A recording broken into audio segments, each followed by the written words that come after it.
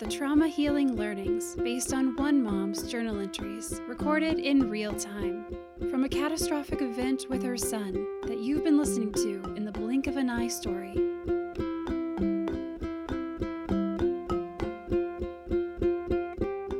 Life can change in the blink of an eye. Hello, dear ones. According to the CDC, the Centers for Disease Control, 20.4% of American adults have chronic pain, and 7.4% have high-impact pain. That is, pain that limits their daily activities and daily living. That's a high number, and one that encompasses many circumstances and conditions. For those of you following along in the blink of an eye story, you know we have arrived at the Shepherd Center, where their first response to controlling pain was not the use of narcotics, a direct contrast from the way Archer's pain was controlled in the intensive care unit at AtlantiCare. Well, Shepherd Center is a spinal cord injury expert facility, and I thought they might understand more about the central nervous system. I wondered what methods they had and if we could avoid narcotics. I had come to believe that hospitals turn to the use of narcotics to ease pain, in part because they're not trauma-informed and do not understand the central nervous system, in part because they don't know about other alternatives to pain, and in part because after 30 days in the intensive care unit at AtlantiCare, a level 1 hospital, I had come to believe that dedicated staff relied on narcotics for the trauma patients because the staff themselves were in need of protection from the trauma they faced daily. It's only human if you're not trauma-informed, and most were not. And why would they be? Trauma-informed responses are not taught in medical or nursing schools, by and large. So for us, even at the Shepherd Center, I was trying to avoid narcotics for Archer, but he was still in excruciating pain from the deep lung suctions, and he was now also in excruciating secondary pain related to the chest tube procedures and the building up gunk in his airways, causing him to feel like he was suffocating. I worried about my son and how we'd control this pain he was in, pain I'd never seen before, which frightened me. And I worried about his requests for more narcotics. And I worried about my caving in. I didn't know how long it would last and how long he would last. I shuddered at the fleeting thought it could be there for the rest of his life. But I also didn't believe that.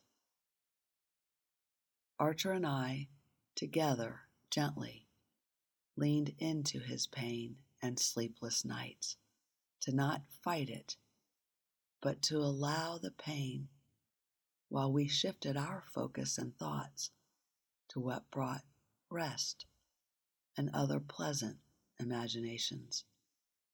I did this because of a belief I had from my work in conflict transformation that is trauma-informed, and that if you don't fight the clench of stress, you can think more clearly.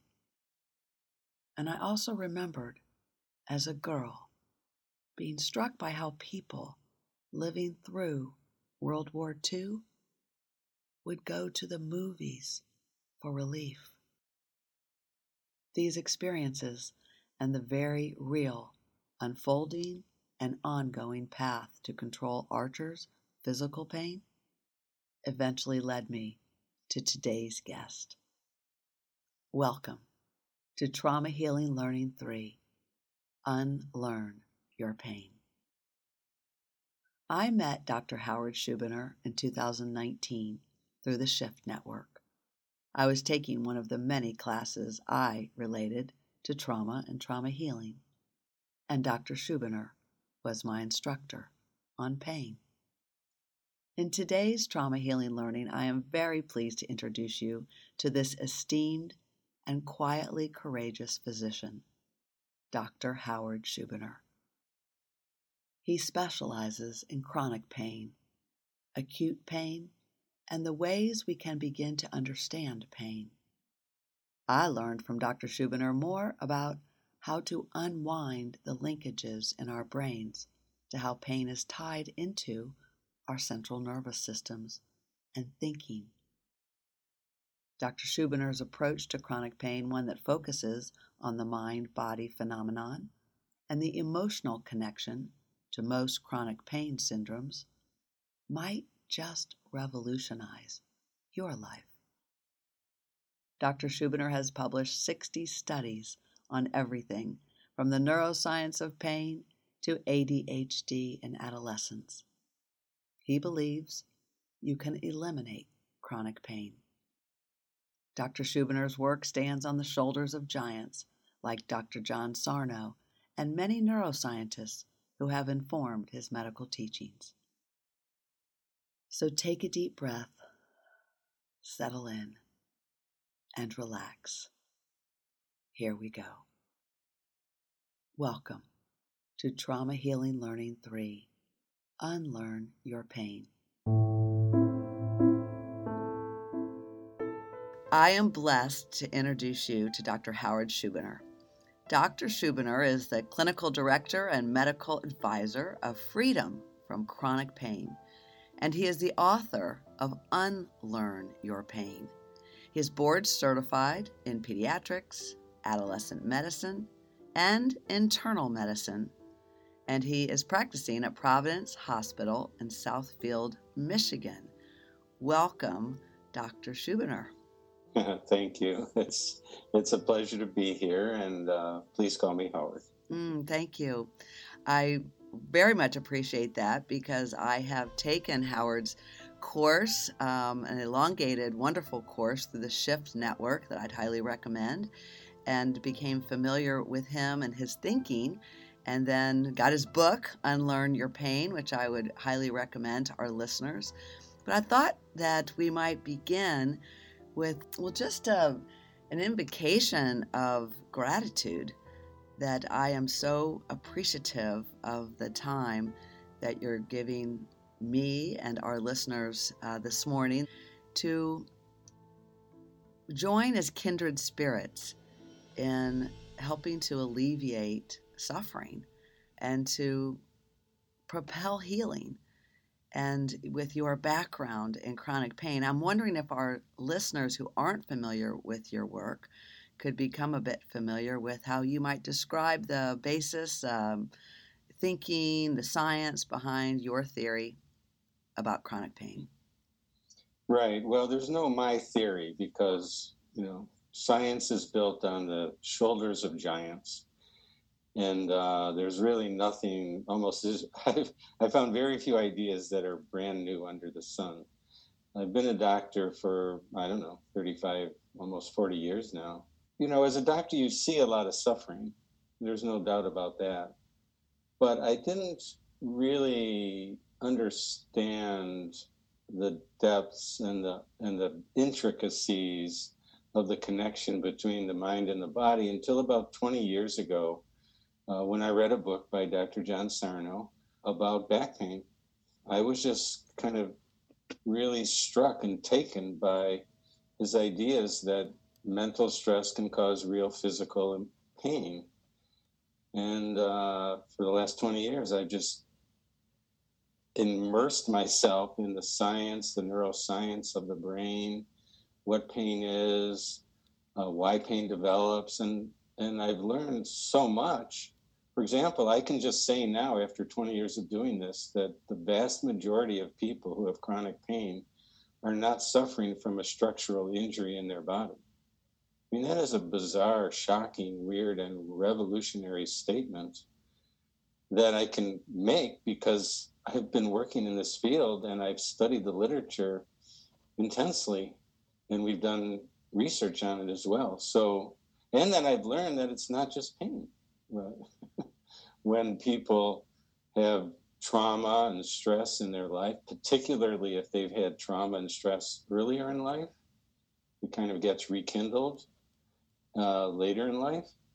And the brain can turn on tremendous, overwhelming fatigue in the absence of tissue damage in the body, tremendous and overwhelming pain or burning or tingling or numbness or diarrhea or frequent urination or ringing in the ears or, anxiety or depression and insomnia and just this whole cascade of problems that so many people have, and so many people have so many of them that they think they're incredibly broken.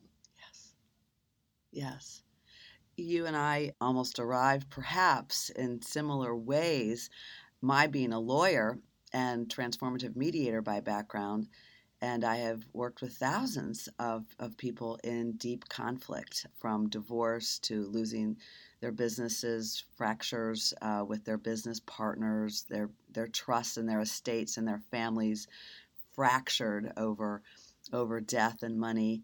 Those are probably our three greatest areas. And then just the workplace with people who, two executives who are just not working well together, and they bring two entire departments down with them, not to mention companies, and on it goes. And I too got so interested in understanding that if there wasn't anything, wrong with people, but they had these things going on in their lives, and they presented with all that panoply that you just laid out that seemed to be cascading from shortness of breath to fatigue to definitely not being able to think clearly and having to create an entirely different skill set that wasn't like problem solving. It had to help to transform the conflict experience. And then when there wasn't, as I later learned from you, something structural, I love that. And I want to talk more with you about that, how you can rule out what is structural first.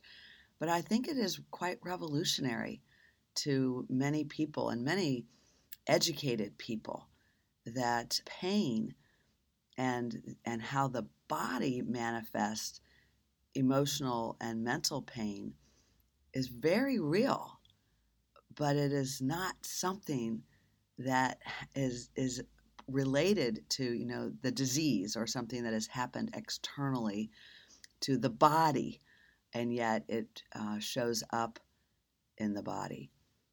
And it's amazing. It's utterly amazing. Yeah. There's a new neuroscience called predictive processing that most physicians are unaware of because it's not taught in medical schools, because it's neuroscience. Yes. And what it posits and says, and they've shown this through extensive research, is that our brain actually creates what we experience. We don't see with our eyes. Our eyes send light in, but the light impulses have to be transformed through electrical impulses in the brain to the visual cortex, and the visual cortex creates those images. And our brain can see things that aren't there. We can hear things that aren't there. It happens all the time. How many people have felt their cell phone vibrating in their pocket when it wasn't? Yes. Right? I mean, almost everyone has had that kind of experience where you hear your name being called. Yes. Or you have a baby and just the slightest, you still hear the sounds, of the hospital. Or I know when I was in the ICUs with Archer for 6 months, and when I got home to my house, I would still awaken because I was certain there was a code, the alarms were going off again, because I was so on alert. My body and my brain were so on alert for catastrophe. And it turns out that our brains are designed or evolved or whatever to create an alarm system. And it's not, when you touch a hot stove, it's not your finger causing pain. It's actually the brain causing pain. The impulses go to the brain, but the brain decides whether to turn on pain or not. So sometimes, and it's not uncommon, that people have injuries and have no pain, because the brain may decide at a subconscious level that something else is more important, like survival or, whatever. And research has shown very clearly that emotional pain activates the same pathways and circuits in the brain as does a physical injury. So the pain that results from emotional injury is exactly the same and every bit as real and can be every bit as severe as the pain that can result from a kidney stone or being in labor. And once people understand that, it's just, like you say, it's revolutionary. It's revolutionary. And let's even slow that down and unpack that because it's so profound. So I just became a grandmother 2 days ago. I'm so excited. And you remind me in my own parenting how many times I have a daughter, Billy and I, my husband and I, we have a daughter and 4 sons, and how even when they were so young or they would trip or they would fall, and we'd scoop them up and we'd laugh and say, up went, down went McGinty, or up came Joshua, just to, keep it light and lively. And they could fall and scrape themselves and get up and keep going. It occurred to me after when they were, like 2, when this had happened, a dozen or more times in their lives, because it was just like, oh, I fell. And even if there was a little bit of blood and they would look, I'm like, it's okay. We're going to wipe it up, keep on going. It was really just amazing how it can propel children forward as well, to not kind of collapse or disintegrate when they hurt themselves, when other adults might be like, oh my gosh, it's terrible, it's awful. And I'm wondering if that's not related in some way to this piece. Yeah, this is exactly one of the most important things that we teach people as a way out of chronic pain. Because what happens is there's a natural tendency, of course, when pain occurs, because pain is a strong warning signal, and we need pain. If you didn't get pain when you broke an ankle, you'd walk or run on a broken ankle and you would damage it forever. So pain is very important and necessary.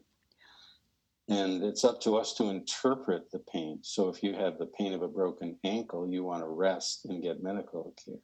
If you have the pain of a broken heart from a broken business, as you said, a business relationship, or a broken child, or a broken marriage, then you want to address that problem. But you don't need to address the pain in a way that makes it worse, as you were just saying. And so if people can say thank you to the pain, like a smoke alarm, we say thank you to a smoke alarm when it goes up, even though it's loud and annoying. It's got to be loud to get our attention. Our brain system has to be loud enough to get our attention when it thinks we're in danger, whether that's physical danger or emotional danger. And so what happens is there's a vicious cycle. So the pain occurs, or the other symptom, fatigue, insomnia, anxiety, depression, whatever, or all those. And then the person reacts typically and normally, as anyone would do, with fear of it, focus on it, worry about it, monitoring it, frustration with it, and going to doctors, trying to figure it out endlessly. And the doctors may not have any answer because the tests are normal. They say you've got X, Y, or Z disease, which doesn't mean anything because it's just a name. And it gets worse and worse because that feedback goes back to the brain, the danger signal, or the salience network, as neuroscientists call it, in the brain. And then the brain makes it worse because it's getting feedback like your kid would get when the parent freaks out when they fall of, oh, this is a big problem. And then the pain spreads over time. It gets worse over time. Yeah, so we really exacerbate our pain by how it is that we think about it. Exactly. And it's so illuminating because if we can change our thinking about pain, we also know that pain is alleviated through the body. We heal through the body, but it does begin with how we think about the pain, doesn't it? Exactly. And when someone has an injury, it will heal because all injuries heal. And it may heal with a scar, but scars don't hurt. And it may heal even with a little bit of alignment problems. But we are made and designed or evolved on this earth to deal with alignment problems. Yes. Most people have some kind of, if you go to a gym and they want to do free spinal alignment screening, say no. Because your alignment is not going to be perfect. Nobody's is. We have this epidemic of people having pain in their hands from typing. Typewriters were way more struggle than the keyboard these days. Yeah. Oh, I grew up listening to my mother typing. She was the secretary of many boards. She'd be typing on that old IBM into the night. And so if someone gets an injury, it will heal. But if that injury co-occurs with a tremendous amount of fear in their life, a tremendous amount of danger, maybe it happened at the same time as somebody got sick in their family, or the same time that a business problem or work problem is going on, or something like that. In addition, they begin to be afraid of what it is, fearful, because they start reading about it online. Oh my God, I've got, this foot problem, and I'm reading about all these people have foot problems that never heal, and I won't be able to run again. And then there's more and more fear. And then that sets off this danger signal so that the pain doesn't go away when the body heals. Right. So the body has actually done its miraculous healing, but the pain then continues because of what the brain is telling the body. Exactly. Yeah. It occurs to me in your work and with people who have chronic pain or people who just have pain for a period of time that might not actually be chronic yet, but they're trying to figure it out. And they do go see a number of well-intended and scholared physicians, how quickly so many Americans are put on narcotics and are really living on various cocktails of drugs to mask or to get them through their pain. Can we talk about that a bit and your views on that, or how we might give some alternatives perhaps to our listeners? Suffering requires relief, and helpers, as you say, well-meaning and well-intentioned and good doctors are doing the best they can. Yeah. If you have back or neck pain and you get an MRI and it's abnormal, doctors are trained to say, well, the abnormality on the MRI must be the cause of the pain because there's an abnormality. But if you think a little bit more broadly, and everyone really knows this, is that everyone has abnormalities on their MRIs. And I'm not talking about tumors or fractures or infections, but just the normal degenerative discs and bulging discs and arthritis and these kinds of things that are normal, that everybody gets. And these are not the cause of pain. But yet it's very difficult to not make that attribution. And once that attribution is made, then people can actually become worse because they're hearing statements like you've got the back of an 80-year-old, or you're going to have pain the rest of your life. So in those moments,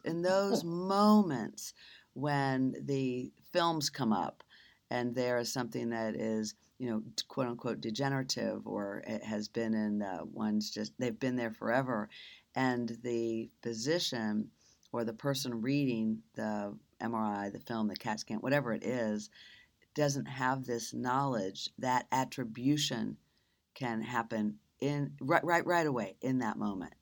Yes. And it could have been stemmed. It could have been paused at the outset.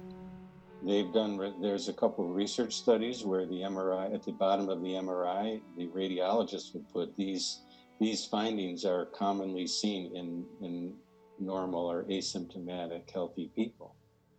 And that has been shown, just doing that, which is just the truth,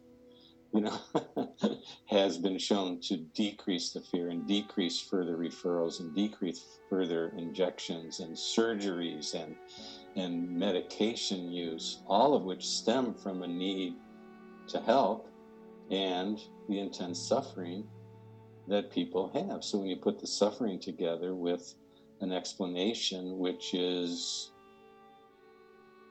sometimes not correct, and wanting to help, and the only tools in the toolbox are medications and injections or surgery, then that's what people get. And those have been rising dramatically in our country. We're spending tons of money on procedures that have never been shown to be effective in randomized controlled studies, including back surgery, including injections for back pain.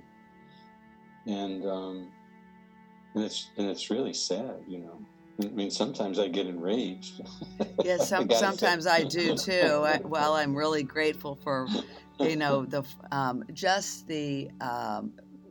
I don't in some ways know enough, but I feel like I do know enough to have an opinion just even about the whole drive of the pharmaceutical, you know, industry, and then what can be done to the body to like fix it when we're not looking at the whole body, the miraculous aspects of healing naturally and giving the body time while we then retrain the brain and the mind to be able to also do what it was like almost divinely given to do, which is to think positively and to live a full life. Right. I was seeing somebody the other day who had hip pain and knee pain. The x-rays of the knee were perfectly fine. So the doctor said, well, you've got this or this alignment problem in the knees. That's what's causing your knee pain. But it turned out it wasn't true. And I can tell you a little bit about some of the ways that we determine that. And we also had a lot of bilateral, hip pain, both sides. And the x-rays did show arthritis. And I showed them to a friend of mine who's an excellent physiatrist, PM&R doctor. And he said, oh yeah, he's got some, moderate osteoarthritis there, but a lot of people do. But he said if he came to a typical orthopedic surgeon, they would be, this is really bad. You need hip surgery. You need, you're going to have both hips replaced. And he's a young person. And so one of the things that we do is just sit and listen to people. We take extensive histories and say, well, is the pain always there, or does it come and go? Does it sometimes hurt when you run, and sometimes it doesn't hurt when you run? Does it sometimes hurt when you run for a while, and then it gets better as you run farther? What happens when you imagine running? He goes, oh, my hip is really killing me now. I'm saying, well, you're imagining running and your hip is really hurting. That's not from arthritis. That's from your brain. Yeah. Right? So there's all these clues that we can use if we listen closely enough, as opposed to just saying, oh, the x-ray shows this. Because normal people have rotator cuff tears of the shoulder, have labral tears of the hip. Normal, healthy people have those things. That's what I had learned so much from you, that that concept of if it's pain, chronic pain, then it should be there all the time. It doesn't just come and go. And when it comes and goes, it might be, in the being created by one's thinking. And so in applying that to myself, it was enormously helpful. But I also had an experience that was in the inverse that I'd love to share with you and then have you comment on it. It was that I'm a go, go, go kind of girl. It would be when I would then meditate or spend real quiet time in prayer on a more frequent basis, scanning also my body, that I became aware of some pain that I was just absolutely running over because I didn't have time to pay any attention to it, that was real in my body. In other words, it went both ways, where I was able to just keep on going. And so in the slowing it down, my body was giving me clues about something I really needed to pay attention to. And in that instance, actually, for me, it was my eyes. I feel this grit in my eyes that I just wasn't paying that much attention to. And I did go see doctors, and they said it was impossible that I felt that grit. I ended up being diagnosed with macular degeneration, watching the screens when our son was injured for 6 months and just not sleeping, maybe an hour a night. But it's amazing what the mind can do. Like the guys who walk on coals, right? And can keep and not get burned. Right. And for me, keep on going. And then on the other hand, the nights I haven't been able to sleep, really realizing that I am keeping myself from sleeping because I'm so worried I'm not going to be able to go the next day, or to take care of Archer, to do my work, to take care of my clients, to all that, clean up the kitchen, make breakfast, all the things, boom, boom, boom, boom, boom. So it's so powerful in both directions. What do you think about that? Well, first of all pain is real. So that's one of our mottos. And it's not that there's real pain or imaginary pain. All pain is real.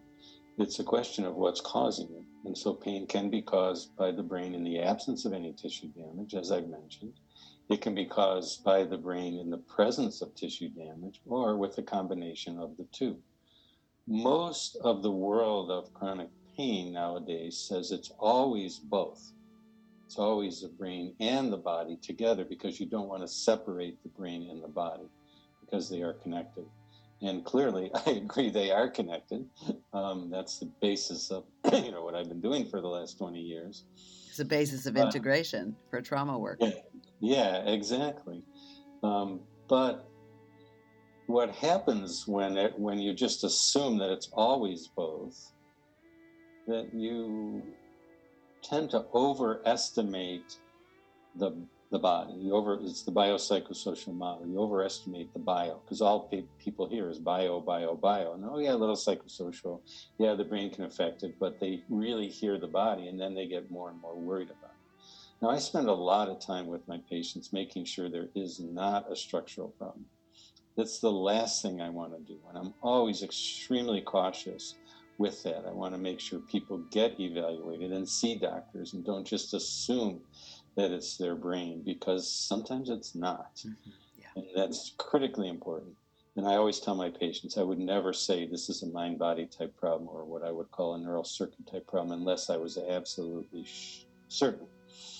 That being said, if you just assume that it's always a mishmash of body and mind all together, and we can't figure it out, so we'll treat all pain the same, I think we're making a mistake, because we're missing out on an opportunity to help free people from the worry that they're actually damaged or broken. Yeah. And what I see is that people can be liberated, and the liberation comes in knowing that that there's nothing seriously wrong, or nothing wrong at all. And when that happens, they can get up from the fall off their bike and smile and say, I'm going to be okay.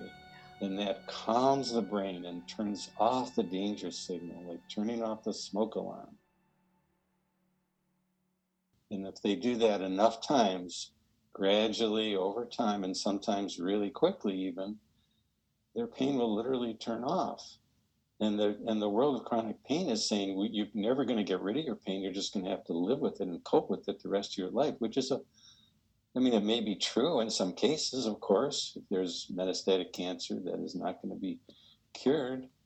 But for most people with headaches don't have a disease in their head, 95+%. Most people with back pain and neck pain, as we've shown in our recent study that hasn't been published yet, 88% of the people we evaluated for chronic neck and back pain did not have a structural problem. The people with fibromyalgia do not have disease in their body. People with irritable bowel and with the vast majority of pelvic pain syndromes do not have disease in their body. And if we just assume there is some disease, I think we're selling ourselves short. Mm-hmm. and we're not giving people the opportunity to recover, to fully recover, which is, such a gift. It is such a gift. And I think, as a transformative mediator, of another parallel, and that is that for those who do live with chronic pain, never to diminish that, and at the same time help to relieve them of being very clung to being stuck as a victim, if you will, of chronic pain. That would happen in my practice frequently, that to the idea of really listening deeply and I might add lovingly, the way I've really come to believe conflict transformation and now trauma healing works is love. Love is the greatest healer, and to believe that no one is broken. We might think we're broken, and our body, our bones, or something about our body might be broken temporarily, but we are not broken. And I think there can be a clinging to a cycle of chronic pain, almost like don't tell me I'm not, or maybe because there have been many messages that it's in your head, when the pain is real, but it hasn't been fully understood or explained that it is that head-body experience. And so therefore there's this clinging. And that's part of the psychosocial piece of it as well, I think. There's a certain identity that can be developed around my being someone who suffers, and therefore I don't want to let go of something that actually became something that defined me. Right, and of course that may not be on a conscious level. That may occur on a subconscious level. Yeah, I think When I've been in pain, I would walk down the street and say, "Why aren't they in pain? Why aren't they in pain? How come I'm the one in pain?" Everybody has that. That's normal. But what you touched on is critical. For the first 20 years of being a doctor, I thought I was a caring and kind doctor, and I was, but nowhere near what I've learned in the last 20 years, because you have to explain to people not only that they're not damaged, not only that their pain is real, that it's not their fault, that they're not faking, they're not crazy. But if you don't do it with love and compassion, why would they ever even listen to you? And if you don't understand, the simplest act of putting yourself in their shoes and seeing what they've been through, because the trauma and the stress and the emotions that they've had, whether they're maximal or minimal or anywhere in the middle, those are all impacting on their brain, and their brain is learning that and living in that, and oftentimes getting stuck in that. And then it just becomes a perfect storm for these oftentimes horrible and overwhelming and disabling physical symptoms. And so they have the double whammy of feeling broken and having all these horrible physical symptoms on top of the stress and trauma that they've endured. And then doctors are saying, just get over it. And compassion is the key. And sometimes frequently those folks have a hard time being compassionate to themselves. Yes, I was thinking the same thing. So that's critical. Mm-hmm. Yes, sometimes it can be. I know I grew up with knowing if I feel really good about me, it doesn't really matter if what I face in the world. But for many, and I still cling and love that. But I do think that for us as practitioners, and for any person viewing themselves as a practitioner, as a friend, as a parent, as a professional, that when we can model that non-judgment, compassionate, really loving stance, even when someone thinks they're going crazy or is very obstreperous or even ugly by anybody's measure, that they can begin to replicate that experience for themselves. Right. And the other thing that's critical, in addition to the understanding of what's going on, the care and compassion that we need to give to people and help them see for themselves, another thing that's critically important is the ability to recognize that we are emotional beings. Yes. And that we have emotions, that emotions are not negative or dangerous or harmful, whether the emotion is anger or guilt or grief or sadness or fear. All those emotions are necessary and play an important role as part of our brains alerting us and helping us. And what happens is that in our society, people are taught to hold those emotions all in and just kind of keep going.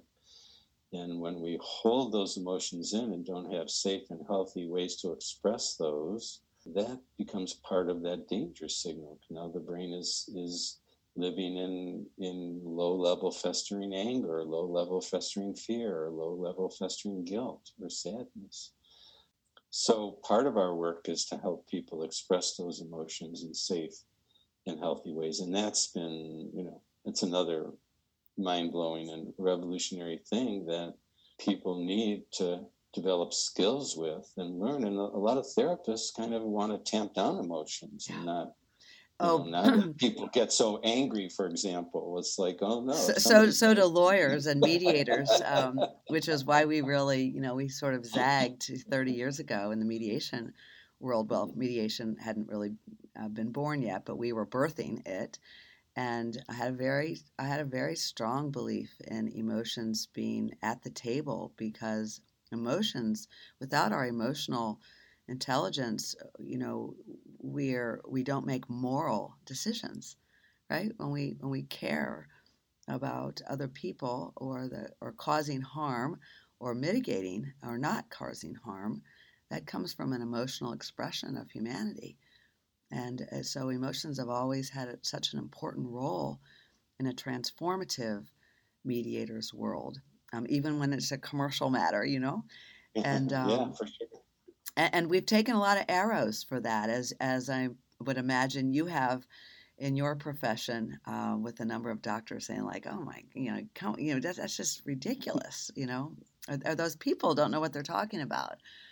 But indeed, and I will be the first to welcome that as well, and to become curious when I have my own reactivity about others' resistance to what I know and have come to believe is true, that they're just having resistance to what I have come to know and believe is true. And so to relax into both. Right. I mean, anger is important. Anger is righteous often. Yeah. But anger sent out into the world as violence is never helpful or never healing or restorative. It isn't. But anger that comes out, but anger held in is toxic to ourselves. And anger held in, you referenced earlier just what could be earlier traumas. And of course, we now have the ACEs study that has been so helpful for people being able to even track, gosh, I had these things going back in my background. And for me, all these tools are so marvelous, not so much for the reason that the tools were developed, but for the secondary reason, which is to allow awareness and then an opportunity for people to be able to talk about something. Not like, oh yeah, I have got 5 ACEs, my mother left me, my father was an alcoholic, I witnessed abuse in my household, and on it goes. But rather, I had these things happen to me when I was young. I want to go back and see where they reside still in my structure and in my thinking that I haven't yet digested, I haven't yet metabolized. And I think that's so much a part of chronic pain.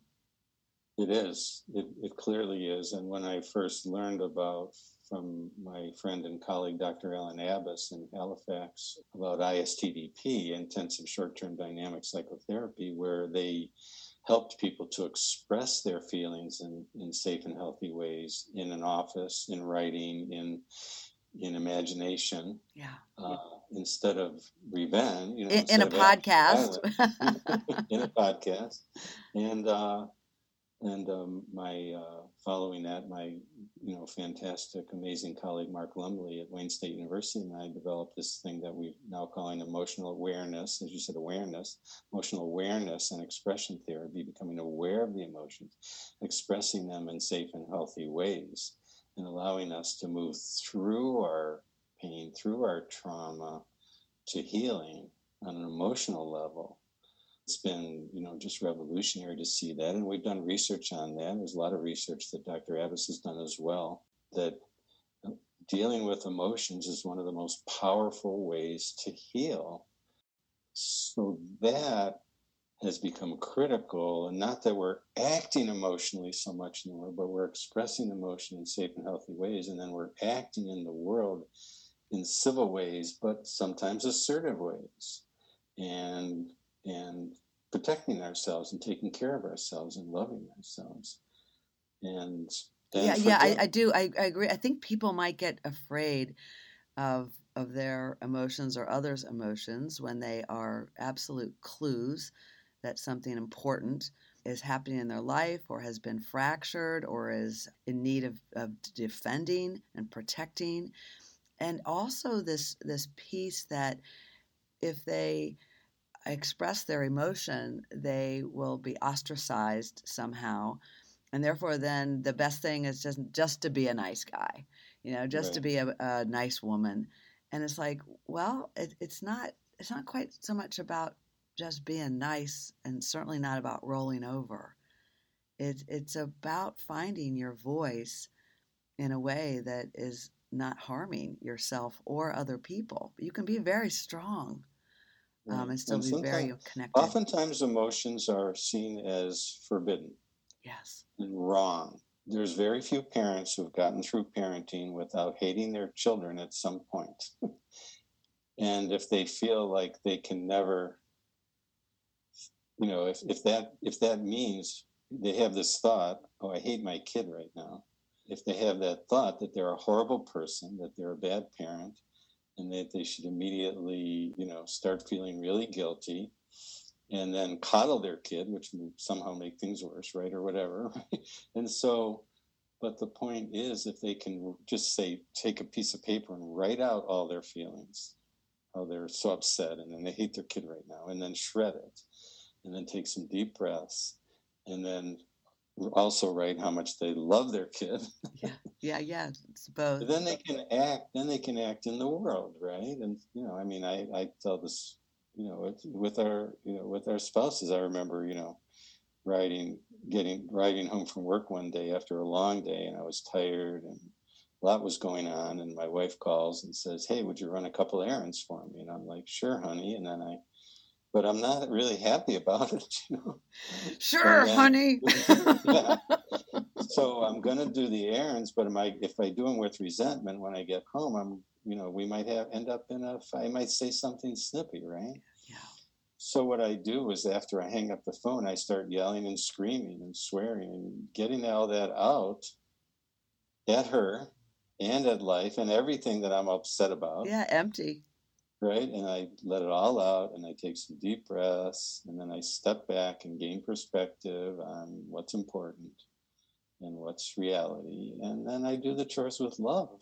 It's a huge difference, a huge gift to me in my body. So I'm not developing, headache, when I get home and to our marriage, right?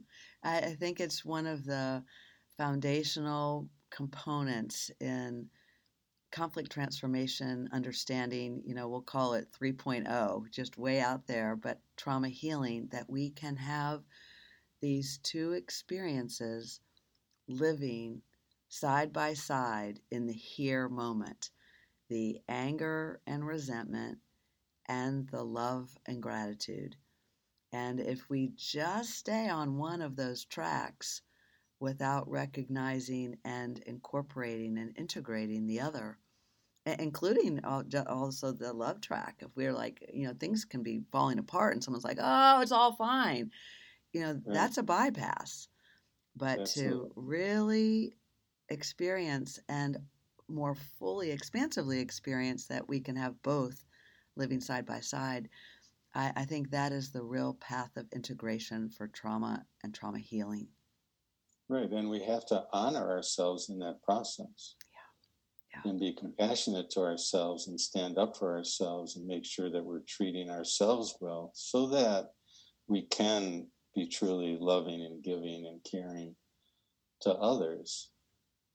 I think that's so much of the blink of an eye story. It's up, it's down, it's angry, it's loving, it's forgiving, it's terrible fractures that have happened. It's despair, it's hope, because they all live together. And I'm thinking too, even from a very practical standpoint, as if that isn't practical, we could stop there and just really live into that. But I know that you specialize in understanding the autonomic nervous system. And we haven't had a chance to talk about that yet. And it's particularly important because for quadriplegics or spinal cord injured people, autonomic dysreflexia is what so many doctors are unfamiliar with, and it's what causes so many mistakes in medical judgment for treating spinal cord injury in the early days. And in fact, most hospitals in the United States do not have spinal cord injury expertise, just a handful in all of the United States. And this concept of autonomic dysreflexia goes unacknowledged because it's just unknown. And I know that you work a great deal and have looked at autonomic, the nervous system. Can we talk about that right now? Sure. I've seen a few people lately on the topic of paralysis and paraplegia or quadriplegia who have had pain, and it's been quite interesting. It's a new area for me, but it's been quite interesting. I'm seeing a lady now who was paralyzed from T7 or so down, and she has this burning ring of pain around her torso. But the funny thing is, it comes and goes. It's turning on and off.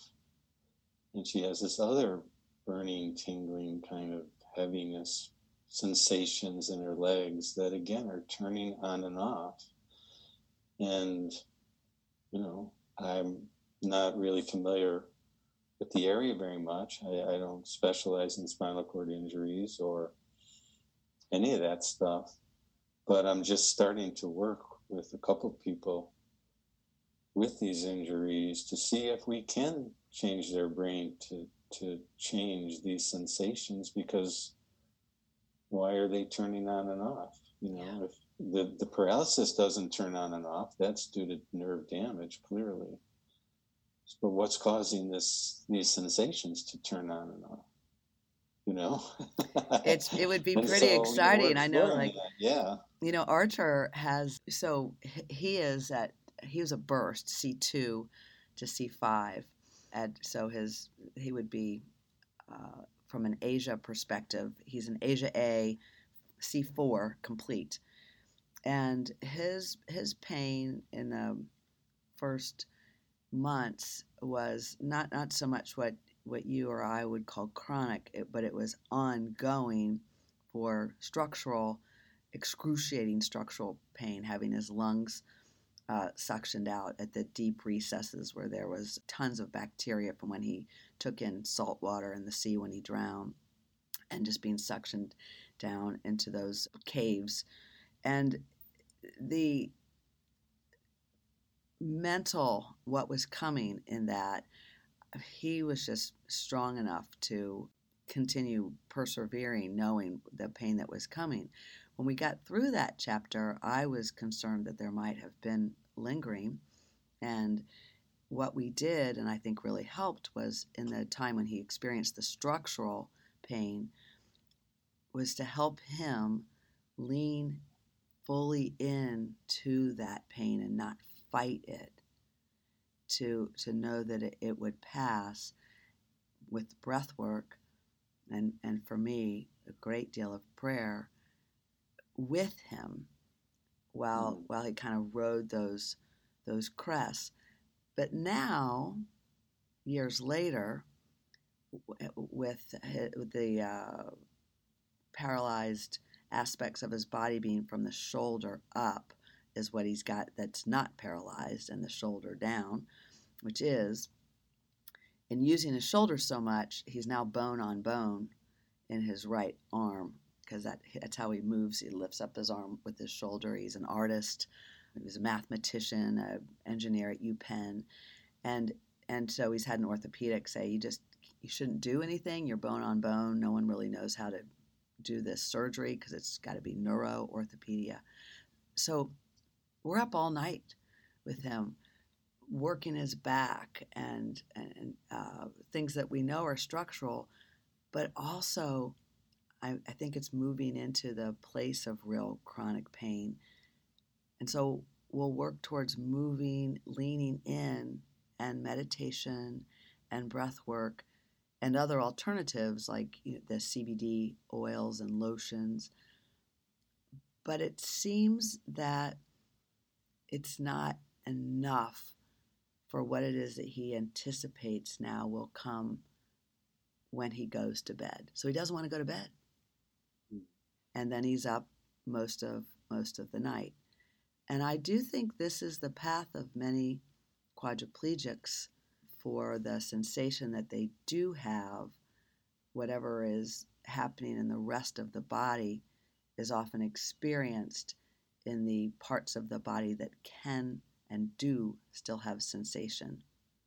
Like it's all compacted and because it goes to high blood pressure, which then goes to headaches and a lot of monitoring of the autonomic nervous system because of the dysreflexia. So knowing that you are not an expert in spinal cord injury, but you have your expertise in pain and chronic pain, I'm wondering how we might draw some insights or understandings about the role of the autonomic nervous system for people in general and then for quadriplegics. It seems to me that the brain does control the autonomic nervous system. And there are certainly people who have diseases of the autonomic nervous system, dysautonomias, etc. And we also see evidence of people who have dysfunctions of the autonomic nervous system, but is still under the control of the brain. So to me, I try to separate those things out. I try to sort out, if I can, and sometimes, certainly it may be both. But it's like with all my work, as we said before, how much is structural, how much is neural circuit in the brain, or a combination of the two. And so for me, it takes the form of, like I said before, listening and talking and looking and investigating and seeing what happens. You mentioned anticipation of discomfort with your son. And I wonder what would happen if he does some exercises where he simply imagines going to bed or imagines a situation which has been triggering discomfort and see what happens.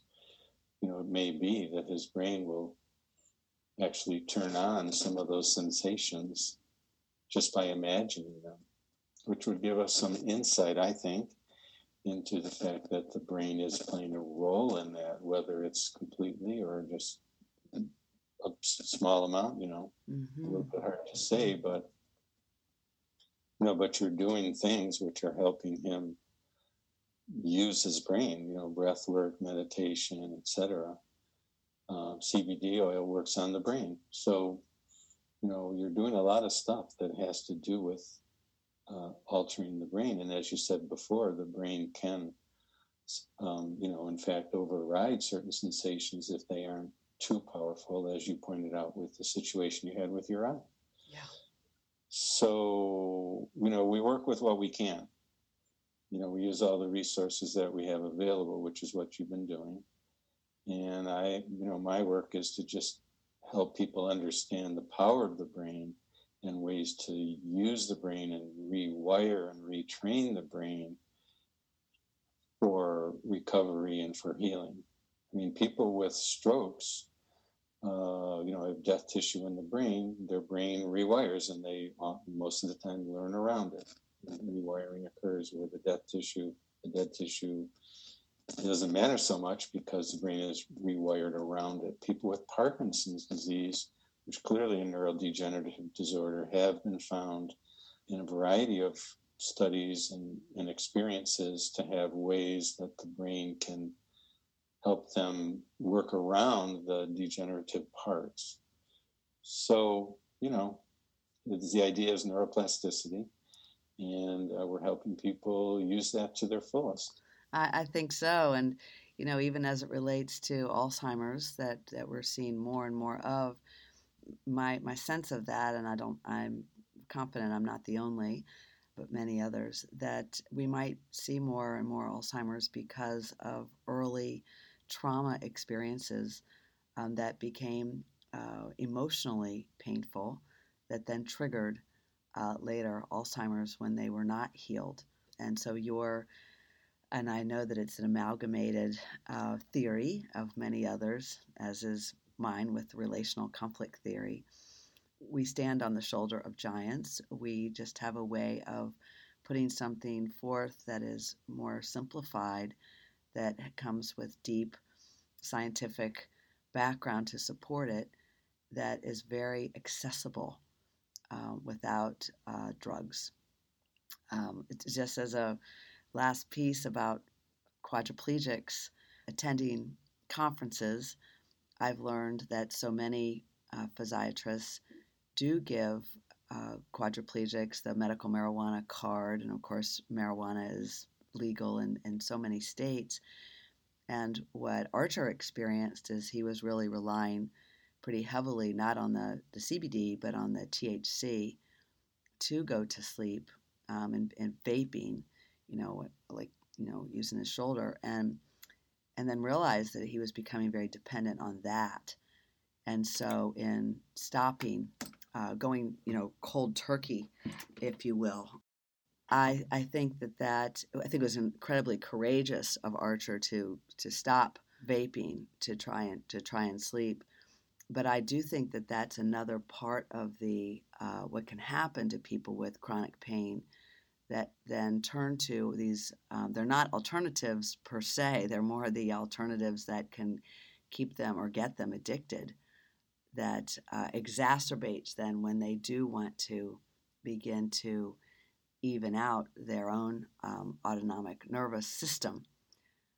That for quadriplegics, it's enormously complicated because in Archer's case, his spinal cord is severed. But just as a final maybe word of hope for people who might be relying on narcotics or marijuana or hallucinogenics to take them through chronic pain on a regular basis, what might we offer to them? Well, we see this frequently, of course. My general rule is I don't advise people to stop using what they're using as the first step. Because when you stop, sometimes you can get what we call the nocebo effect going on, which the brain will make things worse out of fear of stopping something. The biggest problem people have in stopping medications for pain is fear of pain. So what we try to do is assess accurately the cause of the pain and other symptoms, treat them as best we can using the power of the brain, and then as they get better, then they can begin to taper off their medication use. They're often a heck of a lot happier to be in less pain and taking less or no medication. Yeah. Archer has already experienced some of that, more that he's in control, right, rather than having something else that was in control of him. Yeah, and that's part of that mind-body again. We can grow out of our suffering. We can grow out of our pain.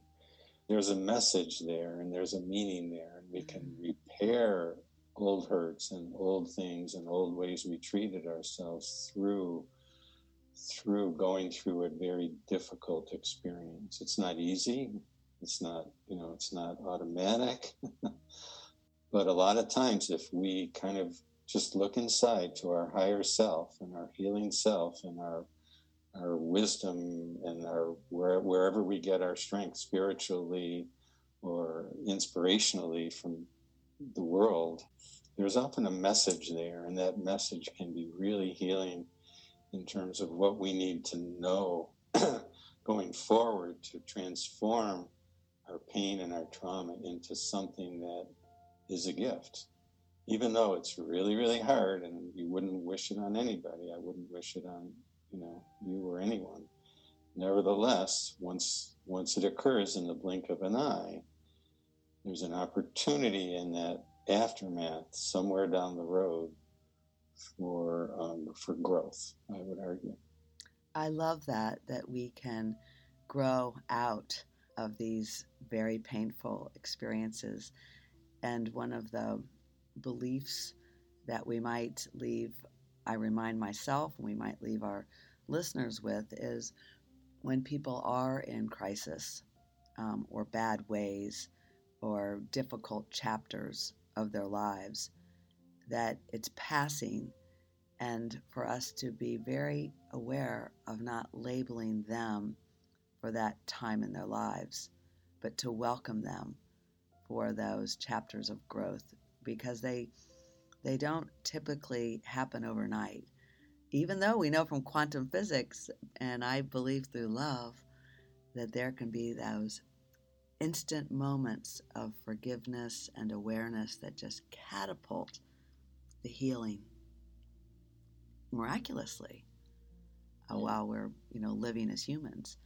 But for people not to hold people back because of the last conversation they had with them 6 months or 2 years ago when they were in such a bad place. Yeah.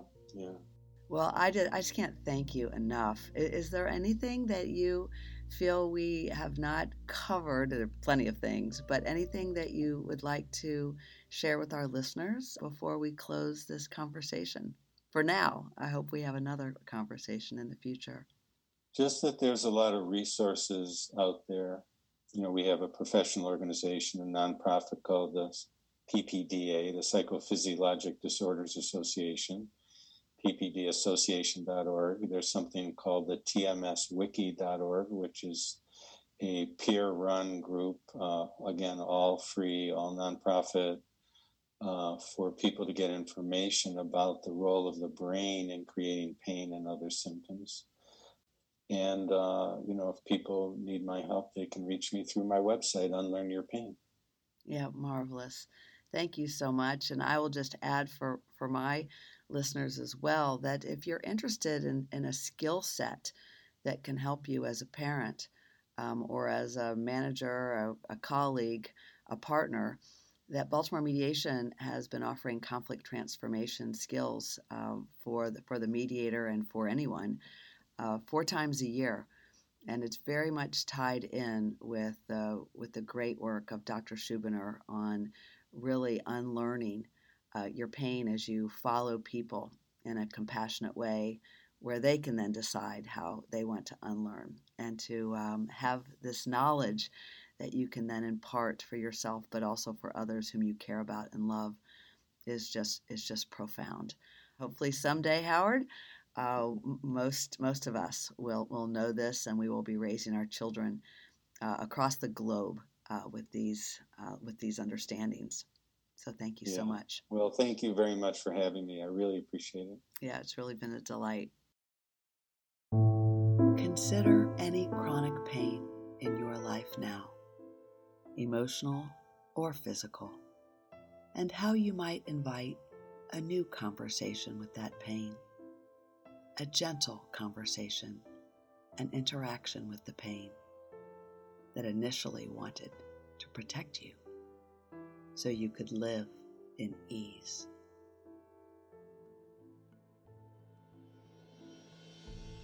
Life can change in the blink of an eye. Life is so precious. Sending love. Hope for everything. Obtain everything. Love heals trauma. Thank you for tuning in to the Trauma Healing Learnings. You may tune in to the companion Blink of an Eye story at Season 3, Episode 3, For Real.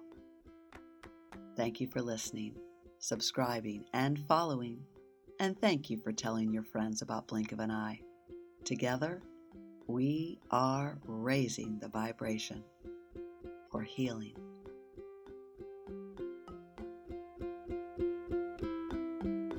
You've been listening to Blink of an Eye. We ask that you share this with anyone who may need inspiration, a lift, or who may relate. Never miss an episode.